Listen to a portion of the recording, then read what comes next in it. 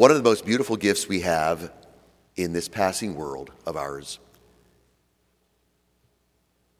are our friends. Family, yes, but not only family, but our friends. And often in family, we can't find our friends, so we look for friends outside of family, and we find them, and we're blessed. And most of us can count on one hand, we say, the number of true friends I have. Not just colleagues or associates or people I know or people with whom I'm friendly. No, true friends. They have their best interest for me and I for them, and we want the good for each other. We support each other. We listen carefully. We understand. We're compassionate to each other. They know us, and sometimes they know us better than we know ourselves. We can call them. We can call on them, and they help us. That's a friend. And as time goes on, we lose our friends.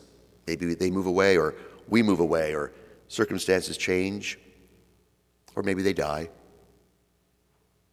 Or sometimes they get married, and marriage sometimes changes friendship, right? Once you're married, sometimes you can't keep up with your old friends because now you have a wife or husband or family. New kinds of friends, different friends. All this is so true. We know it universally, from caveman to the present. God ordered friendship as a natural good for us. We need friends in order to be joyful in this life.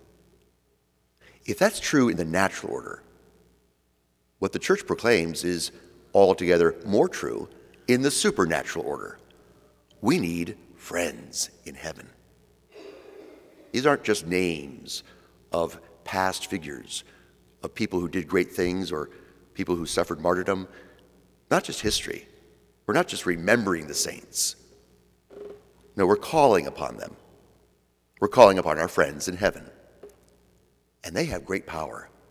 They are true friends. Many critics of Catholic Christianity say, the saints, this all gets so weird. Why don't you just go right to Jesus? You don't need Mary. You don't need the angels and the saints and all those. No, Jesus is your direct line. You don't need these other people to intercede for you. No, that's not true. We need friends in this life, and we need friends in heaven now. And this is the great communion of saints that we proclaim every time we say our creed. The communion of saints. They're all around us. They're here. They're waiting for you to call upon them. Millions and millions. Those canonized, and most of us know at least one or two people in our lives who really were very, very holy. We can call upon them too. They intercede for us. When I'm trying to find a parking space in Washington, which is often such a great crisis, it's not easy. And I get impatient, and I get angry sometimes at the fact that there's so many cars and not enough parking. That's a moment when I call on St. Anthony. Anthony, the patron for lost articles, but he's become a great friend for parking spaces. Call on him. Anthony, Anthony, look around. What was lost must now be found. And he comes through. I am not kidding. Now, there are occasions when Anthony doesn't come through. He may be too busy, or maybe I'm not being nice about it.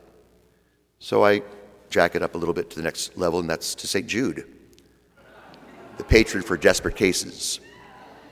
My point is that there's a lot of humor with the saints in their lives, and their stories are fascinating when you read the lives of the saints. But again, not just history, not just figures of the past. Powerful intercessors even now for the most simple things like parking or lost articles or to find that right relationship. These are men and women who represent various needs that we all have, and we can turn to them as patrons and patronesses of this or that. This is not just mythology, not just storybook stuff. They're very powerful, just as you are powerful, just as friends are powerful. So we call upon our friends in heaven. Saints of God, come to our aid, assist us in our need, and at this hour, pray for us that we too might be counted one day with you among all the saints.